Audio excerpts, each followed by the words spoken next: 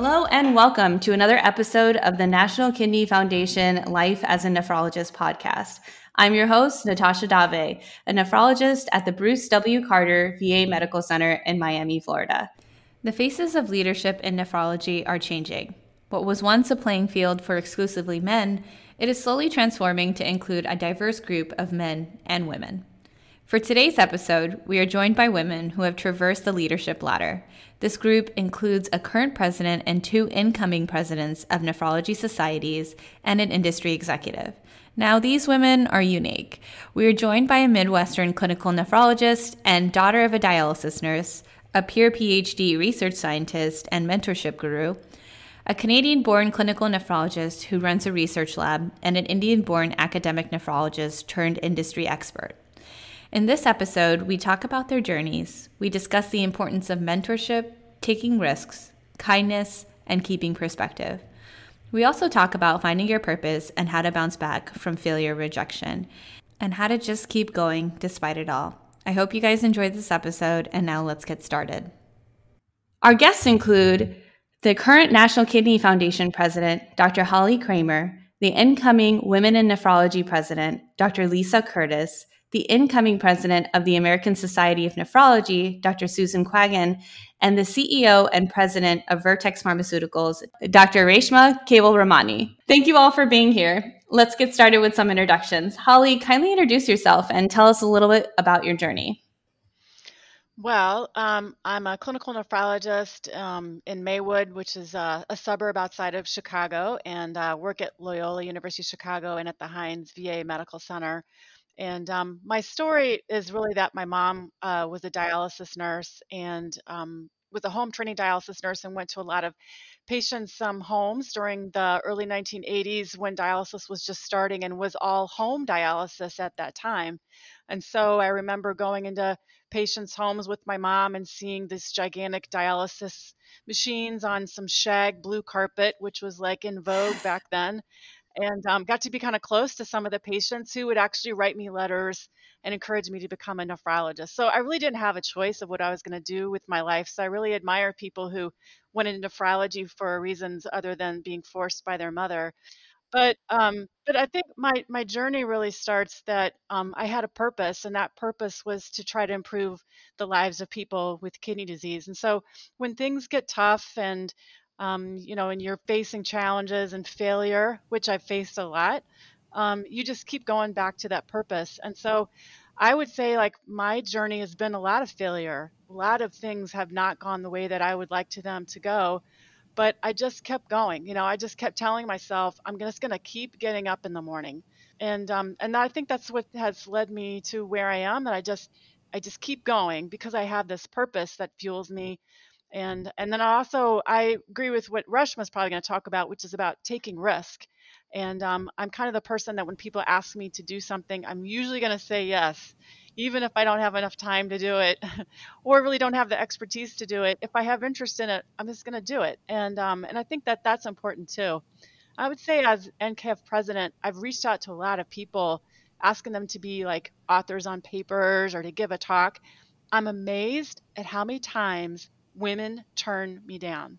And the men, almost 95% of them will say yes. So I think that that's an issue. Maybe, I don't know why they're always turning me down. Maybe don't want to do those papers or whatever, but I think women need to take more risk. And so I'm hoping that during this podcast today, we can talk about that more.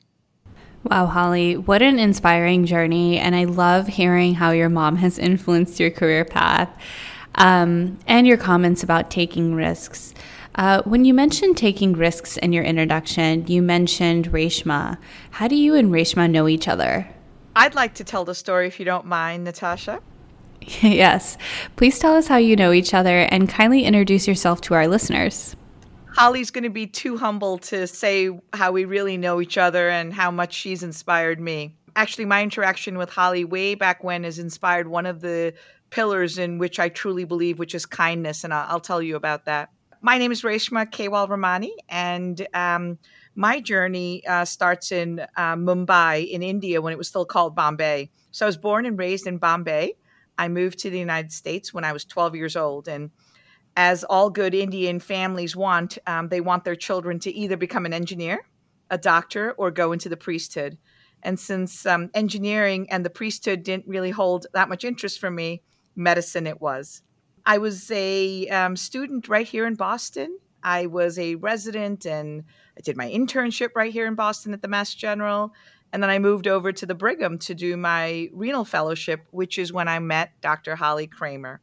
And I do want to tell you about this story because I was in my first month of my renal fellowship, and my father had a massive heart attack, and I had to take time off, and I was ready to sort of just quit or do whatever, and I would figure it out later because I didn't know how I would manage taking a week off to go be with my father when I'm a first-year fellow with heavy call. And Holly Kramer said, you know what? I'm just going to cover you. She just said, I'm going to cover you. And that sort of saved my ability to continue in my fellowship that year. And I've never forgotten that.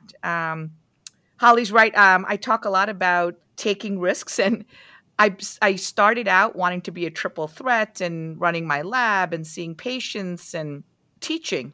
But eventually I got a little bit disenchanted with the lab. I was working with mice. I kind of started to really hate the mice, and I really wanted to be with people again. So I went back and I retrained myself in clinical research.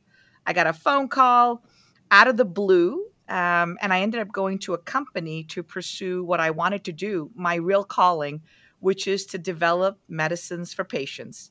I didn't know that was my calling. I really had no idea. I really thought my calling was to be a triple threat. But that phone call sort of changed my life, and I took this big risk. My husband had to quit his job. We had twins who were 6 months old.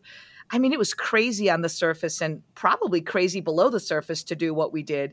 But it was a risk worth taking. And I was at Amgen in Southern California for almost 13 years. It was great. The sun always shines. I loved my company. I loved the people. I convinced my husband to buy a forever house. We renovated the forever house for 6 months. And then we lived in the forever house for 9 months before I got another phone call. And I returned back to Boston to come to Vertex. I came to run one part of the company. I became the chief medical officer. And just earlier this year, I took the helm as the CEO. The two things that I want to share with you are, one, kindness. Relatively random act of kindness from Holly allowed me to stay in my fellowship, complete my fellowship, and has really made kindness a core part of who I am and what I talk about and what I think is important.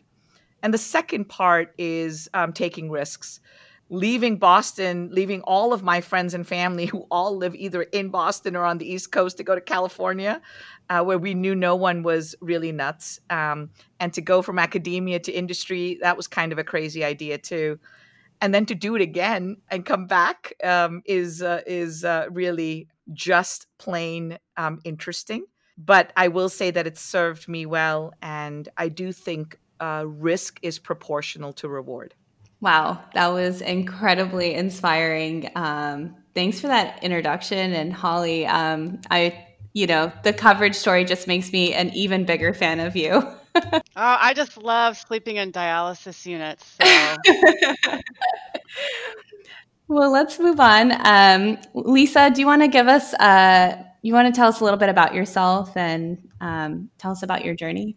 Sure. So I am currently an associate professor at the University of Alabama at Birmingham in the Division of Nephrology, but I am actually a pure PhD.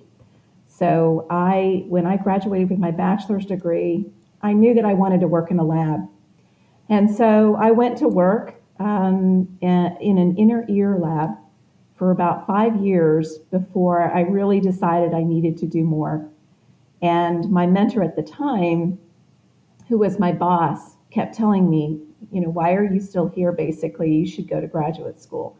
So I did. And I ended up in a kidney lab for my graduate work.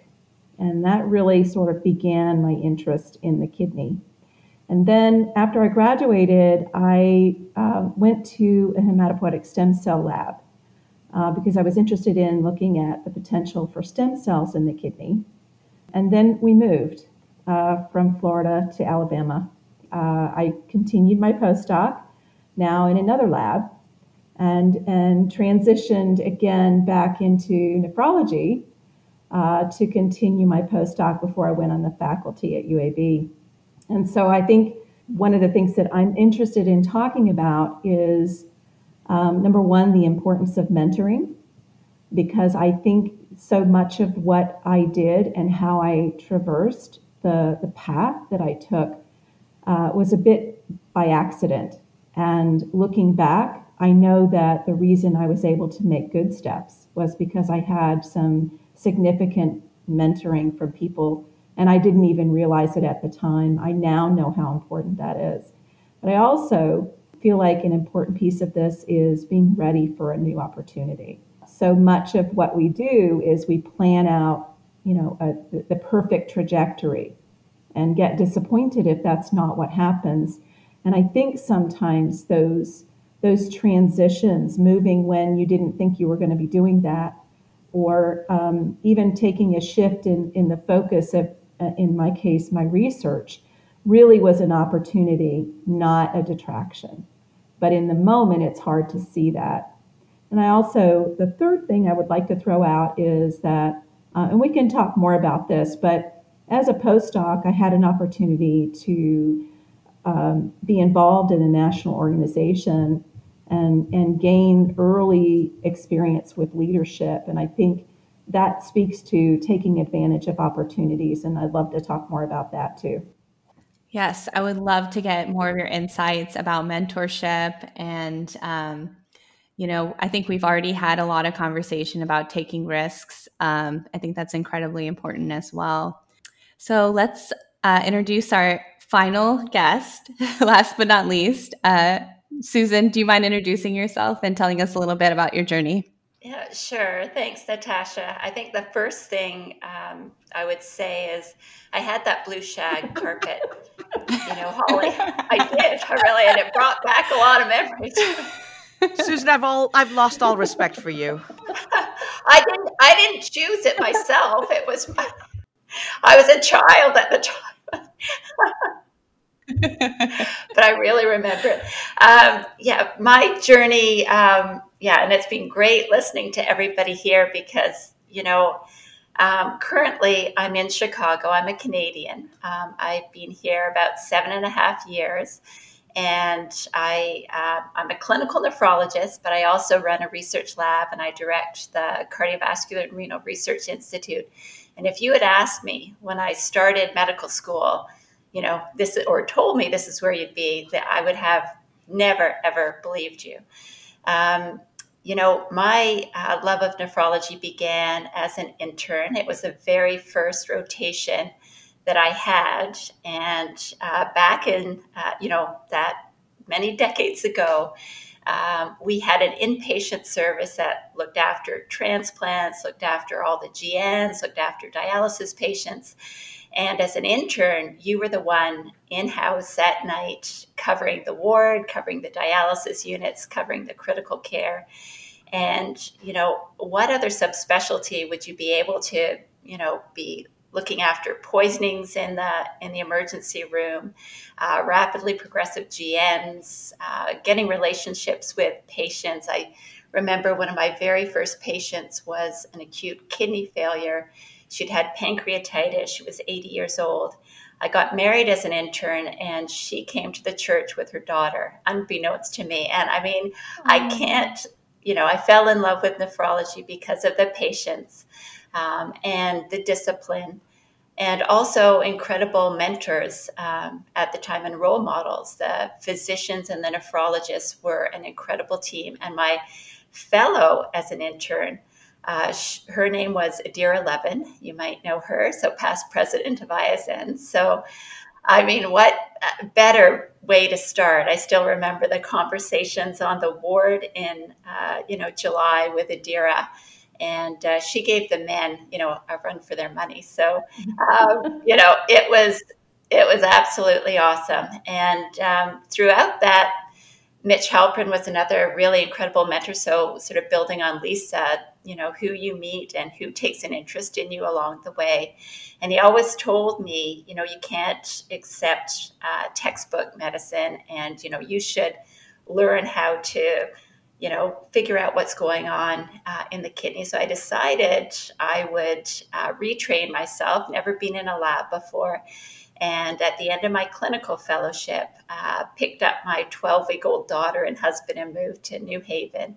Thought I'd be there for a year, ended up being there for 3 years, and then came back to Toronto, did another postdoc in mouse genetics in Janet Rasson's lab, another incredible mentor.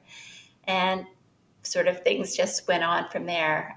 The reason I'm here is, the willingness to take a risk at the right time in my career. And, I think we'll get to that a bit later as well, that, you have to keep your priorities, and there's a right time and for everything. So, yeah. Wow.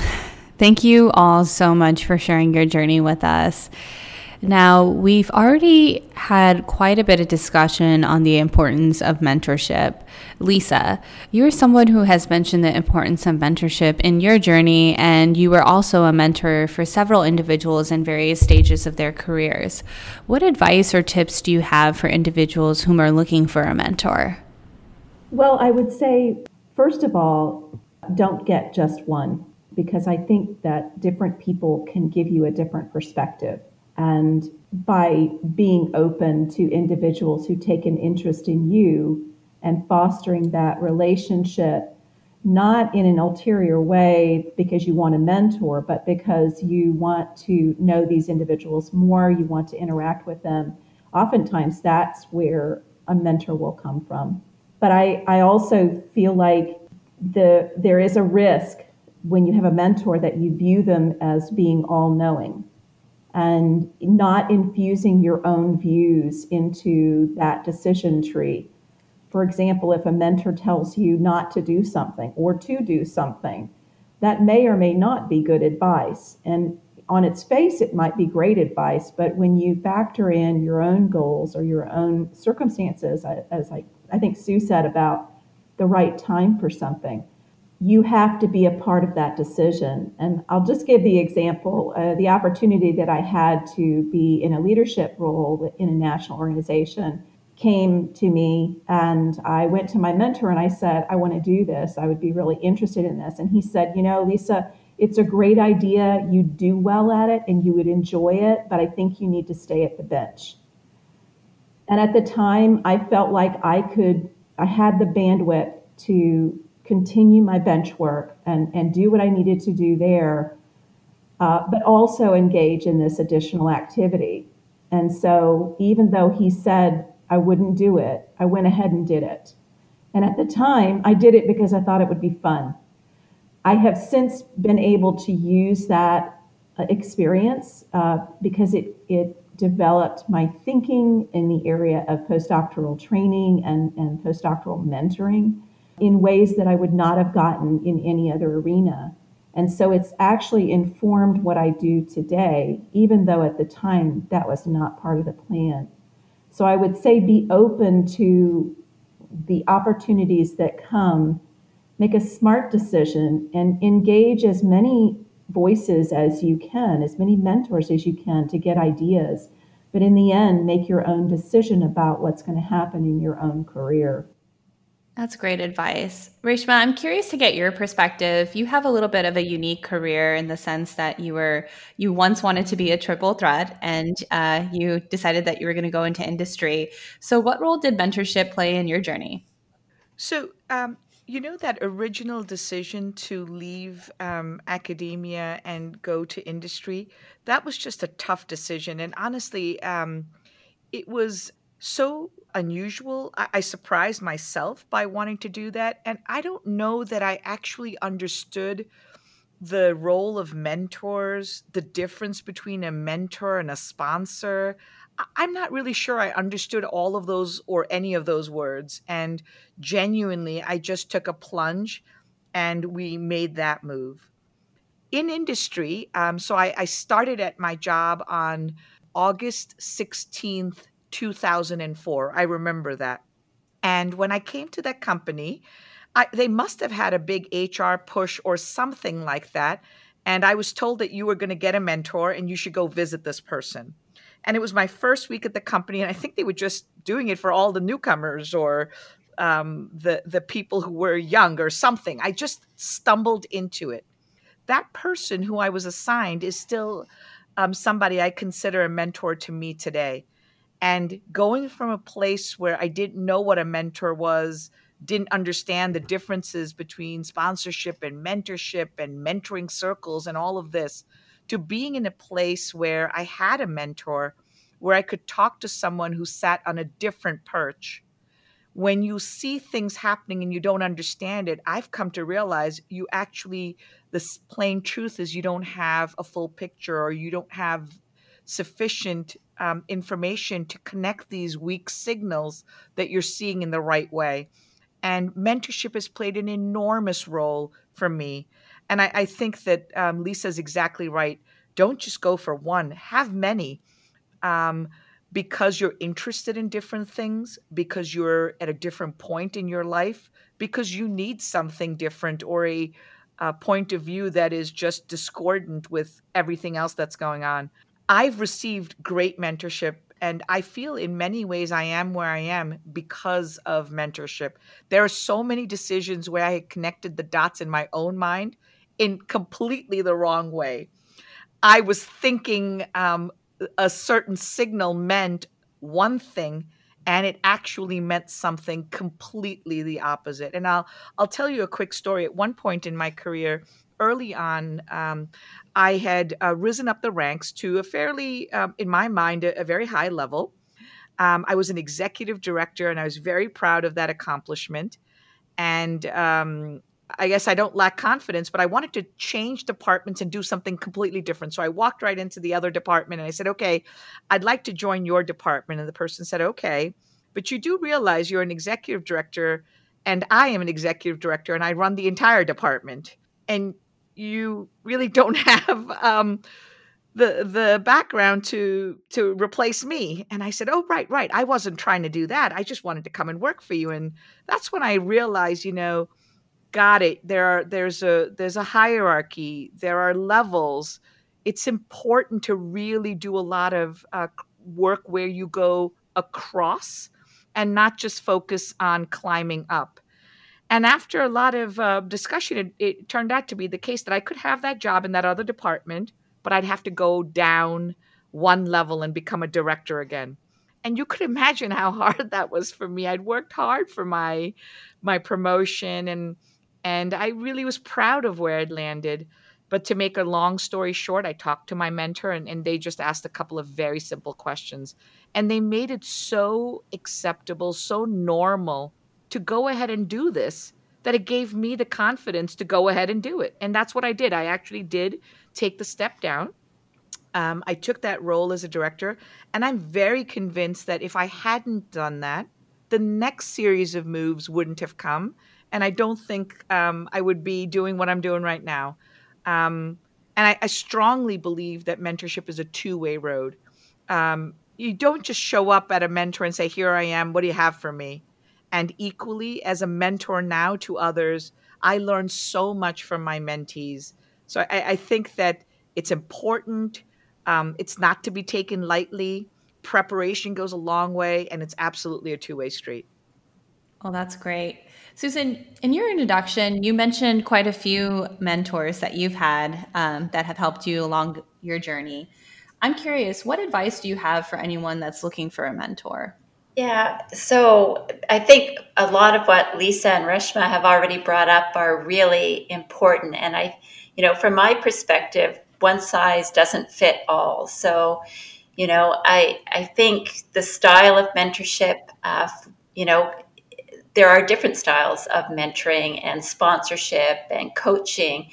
And, if you are looking for a mentor, you really need to find somebody who fits with you. And I would say having more than one is absolutely critical as well. And, over the years, I've had mentors who aren't even, within the same geographical area. So I think one of my biggest mentors over the years was in a different country, and was always there, very level-headed, provided really sage advice, just what Reshma was saying.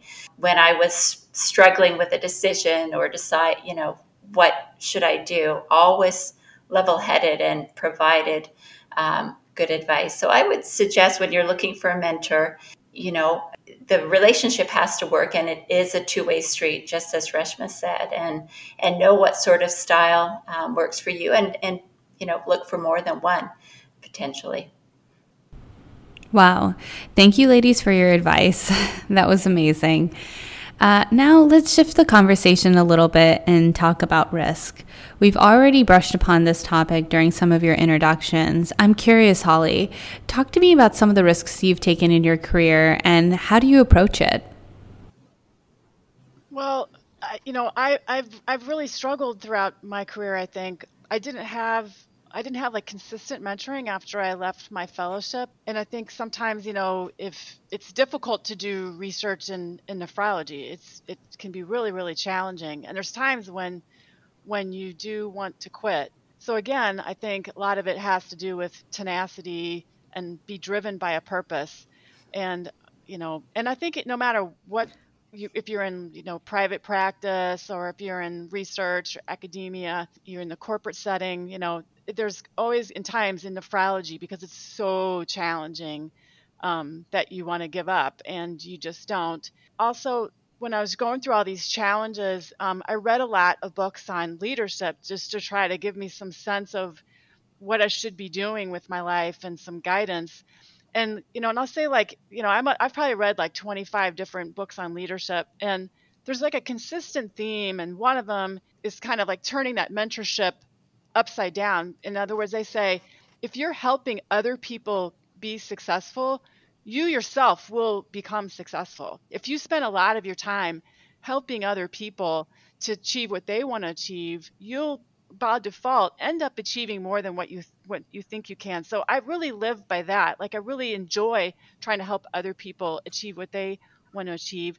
And then also, these books will tell you, if an opportunity makes your heart race, makes you think, oh my gosh, I'm so scared about this, you definitely should do it. It's like your body is telling you, take that risk. And, don't ask yourself, do I meet all the criteria? Don't ask yourself, am I going to be successful in this? If it makes you excited, if it makes you nervous, you should do it.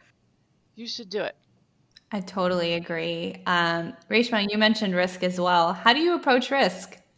Yeah, absolutely. Can I ask Holly a question? Holly, what's the biggest risk you've taken? You've really thought about this. You've read about it. You've put a framework around it. I'm interested to hear what your biggest risk is that you've taken. I think probably like the NKF presidency was a big risk, because it takes a lot of time away from your regular career. And then I think also putting yourself out there, to like doing this podcast or talking about my personal life and all that, it feels really uncomfortable, but definitely we should do that. Like if it makes you excited, makes your heart race, you should be doing that. Makes you, like if you're living your life where you're constantly comfortable, you're not pushing yourself. You're never going to achieve what you're going to be able to achieve if you just get in some kind of comfortable mode and you just go with that. And if you're never pushing yourself to where you feel uncomfortable, you're never going to get higher. You're always going to be at the same place you are. And maybe that's fine with you. Maybe, some people like being comfortable and don't like being uncomfortable, and that's fine. But if you're someone that you're like, oh, I just feel like this angst of where I feel like I should be doing more with my life, get uncomfortable. Find something that makes you feel, like this isn't right. I'm not sure I can do this.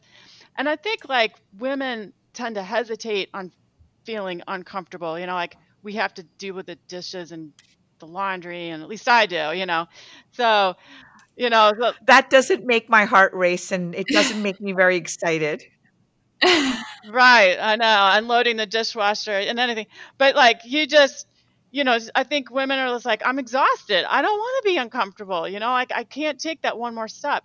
But if you don't, then you're never going to get past where you are in your career, And so like, I'm amazed at how I'll tell people, like, I ask people a lot, like, what are your goals? What would you love to see happen? I asked Natasha about that, and she told me the other day. So like, okay, here's the steps I suggest that you take to get there. And like, oh, I'm not going to do that. I don't even know that guy. I'm not going to call him, cold call and ask him. Like, well, then you're never going to get there. Take risk. I love what you say about this feeling of discomfort. In the corporate world, I get to talk to a lot of folks at other companies. I certainly talk to a lot of my friends who are in academia, and folks who run their own practices and are leaders of their clinics. And a couple of common themes that strike me. If you are fully and completely satisfied, good for you. That's terrific, and there's nothing wrong with that. However, many people seem to have the seedling of unease. They're not exactly where they want to be. It's not terrible, but they feel like they could do more. They have this underlying sense that they are treading water when they'd rather be soaring. And what I tell people is to take a little bit of time, but it actually takes some time. You have to have a moment to think and to listen to what your gut is saying. And if your gut is saying that you're disquieted, it's just uneasy, you don't feel like you've hit your full potential, I am 100% with Holly. Listen to it. Talk to other people. You'd be surprised how many people feel the same exact way. And that's the kind of risk I'm talking about. I'm not talking about sell your home and go on a journey to find yourself and travel through Asia, although that sounds great too. I'm talking about do what you were really born to do. Allow yourself to really think about what that purpose is. Holly used that word. I love that word, purpose. What is your purpose? What do you really want to do? And what are you afraid of?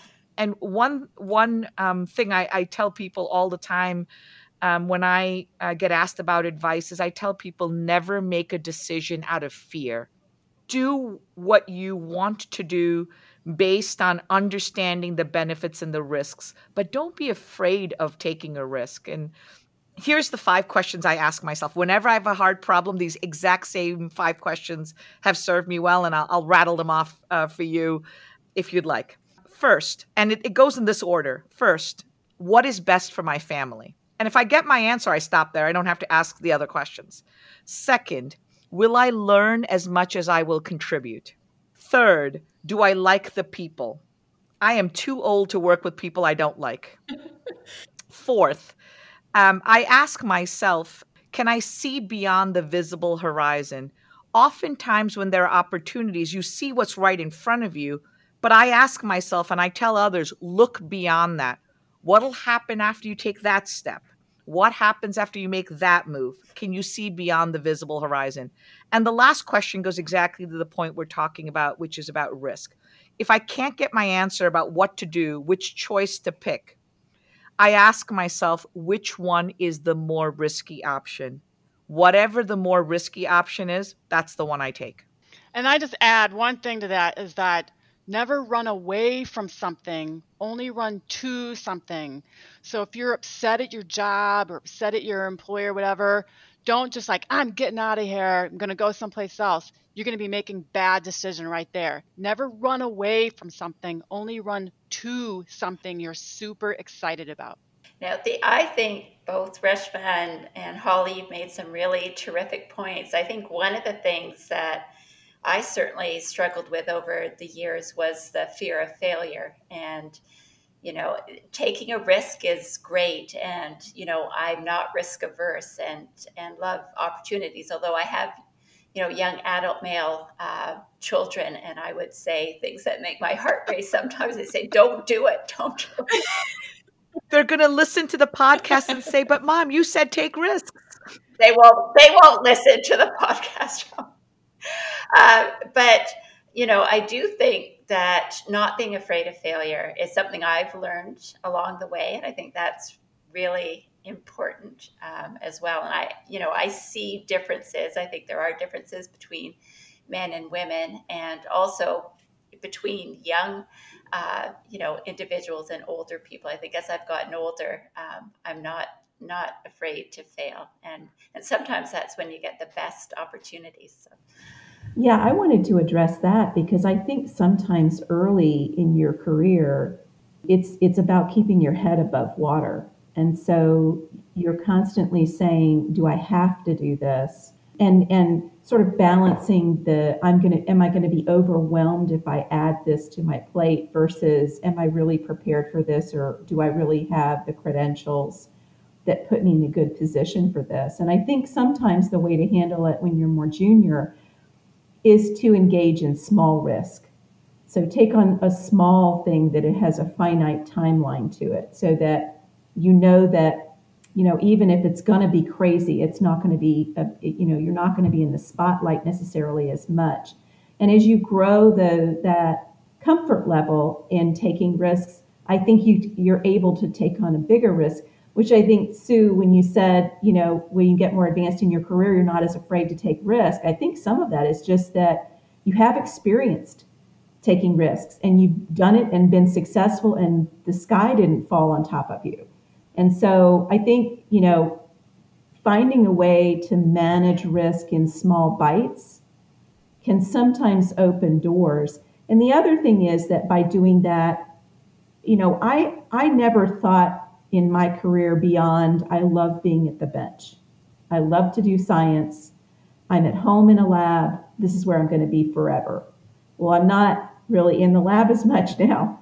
And so life has a way of evolving. And so when you do these small risks or you take on these small opportunities, I think in some ways what you're doing is you're exploring your world. You're exploring your professional world and finding out what you like, what you don't like, what you're good at, what you're not good at.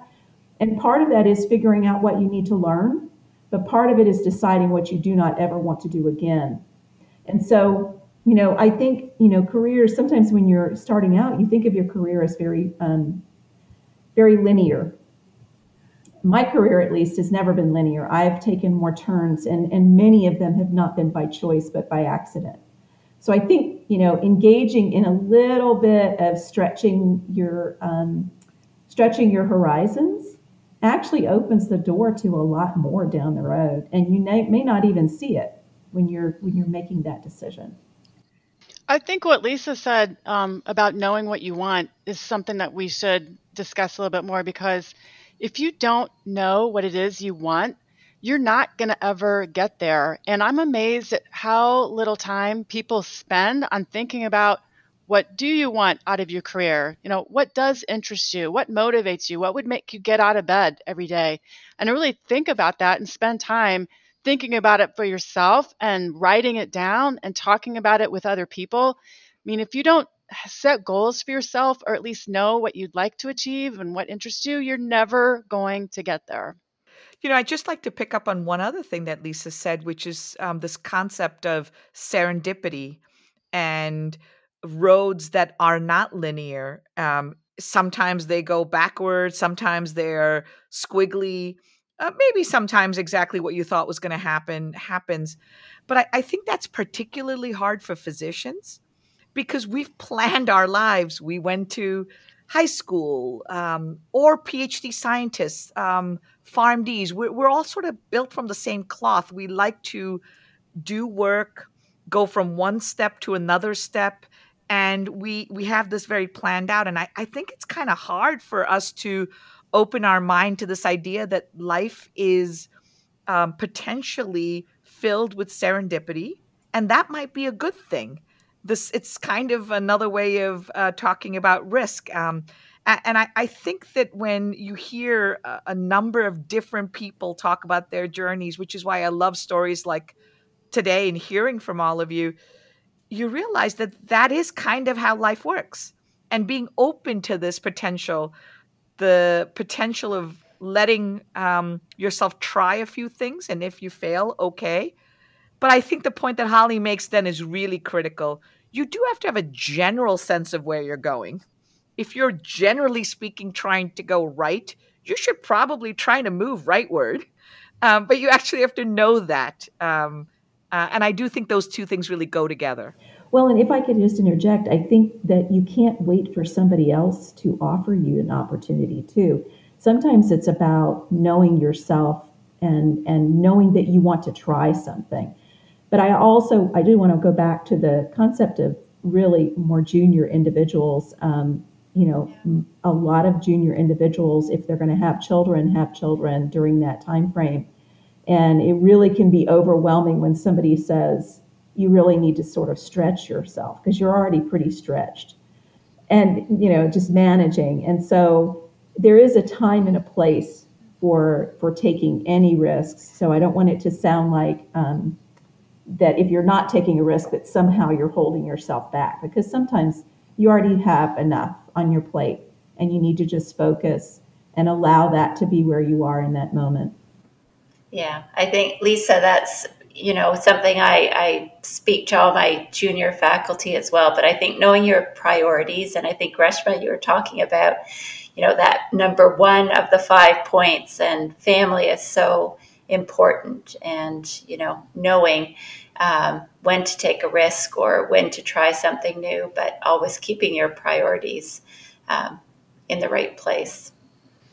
And I would like to add on the risk of failure that you have to keep it in perspective, because it's kind of funny to hear Sue talk about failure. You're like, God, she's never failed. Oh, I failed so many You're times. Oh yeah, you've had huge failures, Yes, I have. And but keep everything in perspective. If you're a nephrologist or a nephrology provider listening to this, you're incredibly successful. You're extremely smart. You're helping a really vulnerable population. You're one of the smartest specialists that there is. And if you're a woman, you've overcome phenomenal odds to get there. I mean, we've only had 100 years to vote, right? I mean, it's harder to get through medical school as a woman. It's harder to get through residency and fellowship as a woman. You're incredibly successful. And so I encourage anyone who's listening to this that next time you look in the mirror, remind yourself you are really, really successful. And anything above and beyond that is just icing on the cake. Own it. I met this woman who was she got pretty high up in a dialysis organization, and she was also really in shape, and she looked great, and she had this great smile, and she was just like, I just don't know if I can handle this job. You're like, what are you talking about? And it was just you're out of your mind. She didn't see herself the way that everybody else saw her, which is an extremely successful, powerful woman who's using her success to help other people. And what a phenomenal way to spend your life and your career. Natasha, we got to record Holly, and it has to be like an affirmation that all young nephrologists say to themselves when they get ready in the morning. You are awesome. Yes, 100%. I'm going to see if we can get something set up for Holly. Well, Holly, I'm really glad that we touched upon failure. You did mention a great point that you guys are all incredibly accomplished. Talk to me a little bit about failure and rejection in your journey. And when you did experience failure or rejection, how did you bounce back? Well, I had really wanted this big promotion, and I thought that I had really spent several years working towards that promotion and getting that particular position, and then it was passed on to someone that I didn't think had the same qualifications as me, and it made me really angry. And then some other things happened at work, and it was really, really awful. And then my mom died after that, and I wanted to quit. I wanted to run away. You go to a low point in your life, that climb back out of that low pit, it makes you a stronger person. Having those low points in your life, it's horrible going through them. Believe me, I don't ever want to go through what I went through like that again. But I really think it changed me into a better and stronger person, a better clinician, just someone who is like, okay, failure's not going to hold me back. My purpose is going to get me past any failures that I go through. And failure is just part of life, right? I mean, you have spring, you have summer, you have winter, you have fall, right? It's just part of life. And rolling with the punches is going to make you a stronger person. So I think when things get really bad, just keep telling yourself, I'm just going to keep getting up in the morning because eventually it's going to get better. And it does. Yeah, I think great points. And Holly, just following up, I think everybody deals with failure. And you also mentioned, the wanting to quit. And I remember, starting in the lab where nothing worked for at least 2 years, maybe, and I really considered quitting, and actually quitting.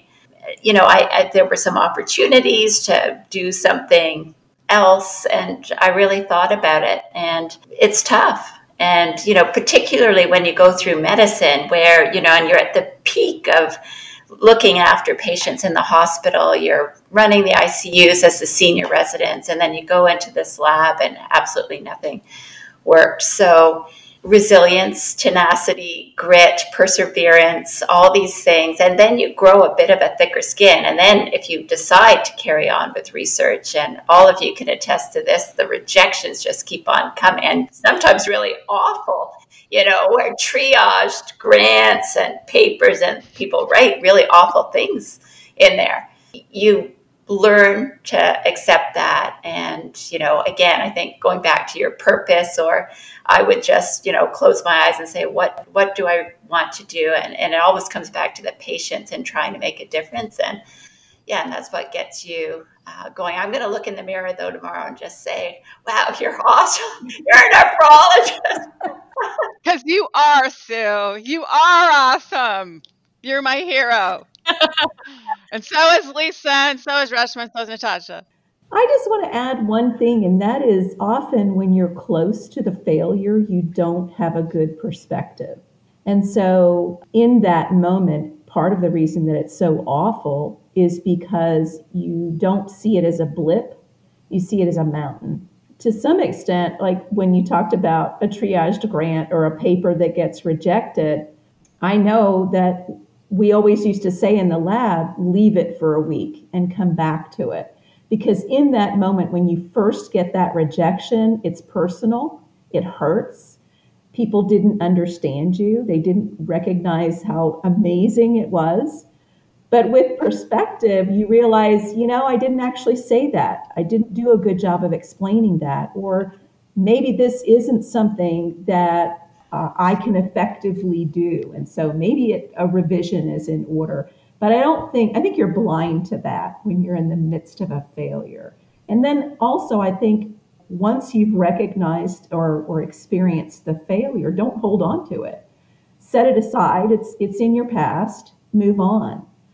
Because I think you can get so wrapped up in something that didn't work that, like wanting to quit, you can put more power in that failure than it actually deserves. So sometimes just saying, okay, that was what it was, that's not what it's going to be, allows you to move on maybe a little bit more successfully. And, obviously that may not be as relevant to patient care, but certainly in research, I think the ability to get some perspective is valuable.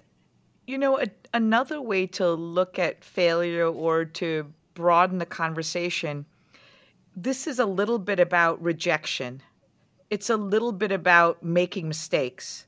It's a little bit about something not going the way you thought it should or would go. Or it's, frankly, you were on your way.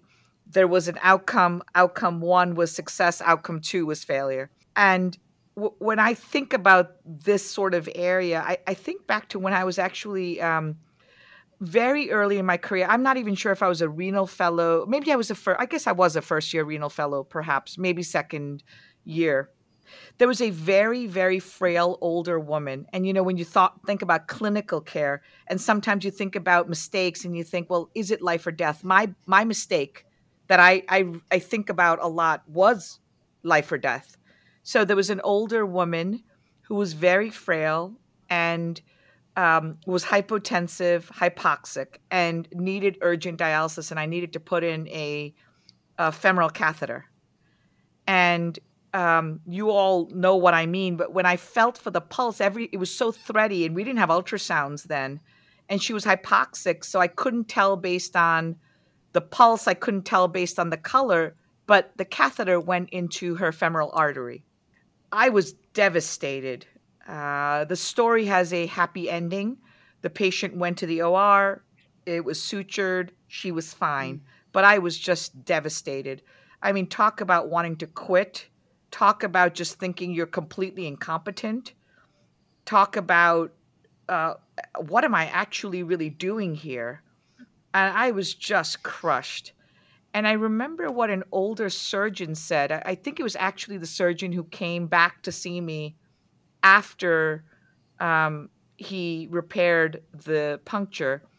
And he said, you know, the only person who hasn't made a mistake or done what just happened to you, it's a person who hasn't done enough procedures.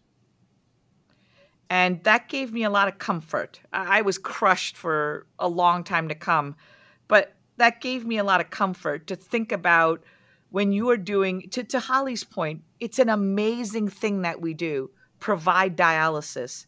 It's an amazing technology that we can do this for our patients. It's the only organ that you can provide life-saving therapy externally, right, for prolonged periods of time. What we do in drug development, what you do in research, if you do amazing enough things, sometimes it won't work out exactly as you planned. And I do think that we have to think about this and think about it in terms of what can you do better the next time, and what did you learn from it?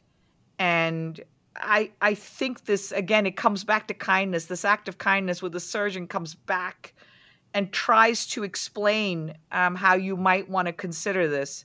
I think we can all do that for each other a little bit more. Absolutely. That was great.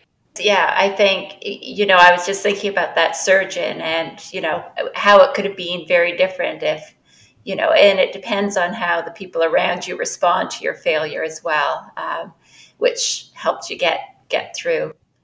Well, I could talk to you guys all night long, but we're going to wrap it up. I have one last question for everyone, and it's, if you could give yourself one piece of advice at the beginning of your career, what would it be? Well, the advice I give other people probably would be advice that I should have given myself, but that is that you're going to achieve more than you think you are. So like when I see medical students and residents, I tell them that you are going to achieve more than what in your mind right now you think you're going to achieve. And I think that's really true. Like we all underestimate what we're capable of. We all underestimate what we can achieve in life. So I think that's probably the advice I would give myself. I think my advice would be sort of along the same vein, but to take a breath, take time out, because I think we can get like a rat on a treadmill. Don't judge yourself against other people. Take a breath and look at yourself relative to what you're capable of or what you want. Because I think sometimes when you are looking at other people to validate yourself or where you are, you're always going to find a flaw. And if you take a minute just to think about yourself and your career, because I think oftentimes we're too busy to do that, I think it puts things in perspective in a new way.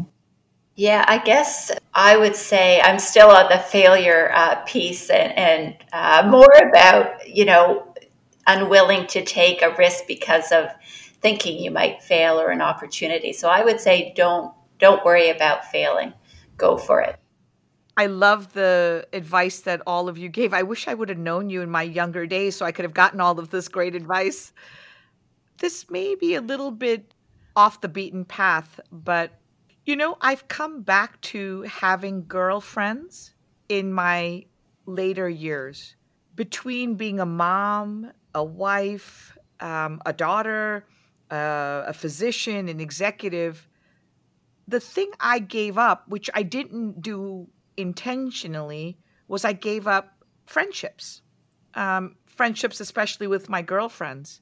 And later in life, I actually went back to school later in life, and I met some great people, including a new set of girlfriends in school. And I have found it to be an incredible source of inspiration, fun, and a really wonderful way to replenish and energize myself. And I would say, especially to the younger people there, I know it's hard and how busy you are, but I wouldn't give up on my friendships. I would try very hard to find a way to stay connected to your friends. Wow, this is all really great advice. Thank you, ladies, again for taking the time to be here and being so open. I've learned so much from you, and I'm sure our listeners are going to enjoy your insights and advice. And for our listeners, thank you so much for joining us today. If you've enjoyed this episode, please share it on Twitter and tag us. Our handle is @NKF. If you'd like to get in touch with us about this episode or have ideas about Future Woods, please email us at nkfpodcast@kidney.org. Until next time, everyone, take care.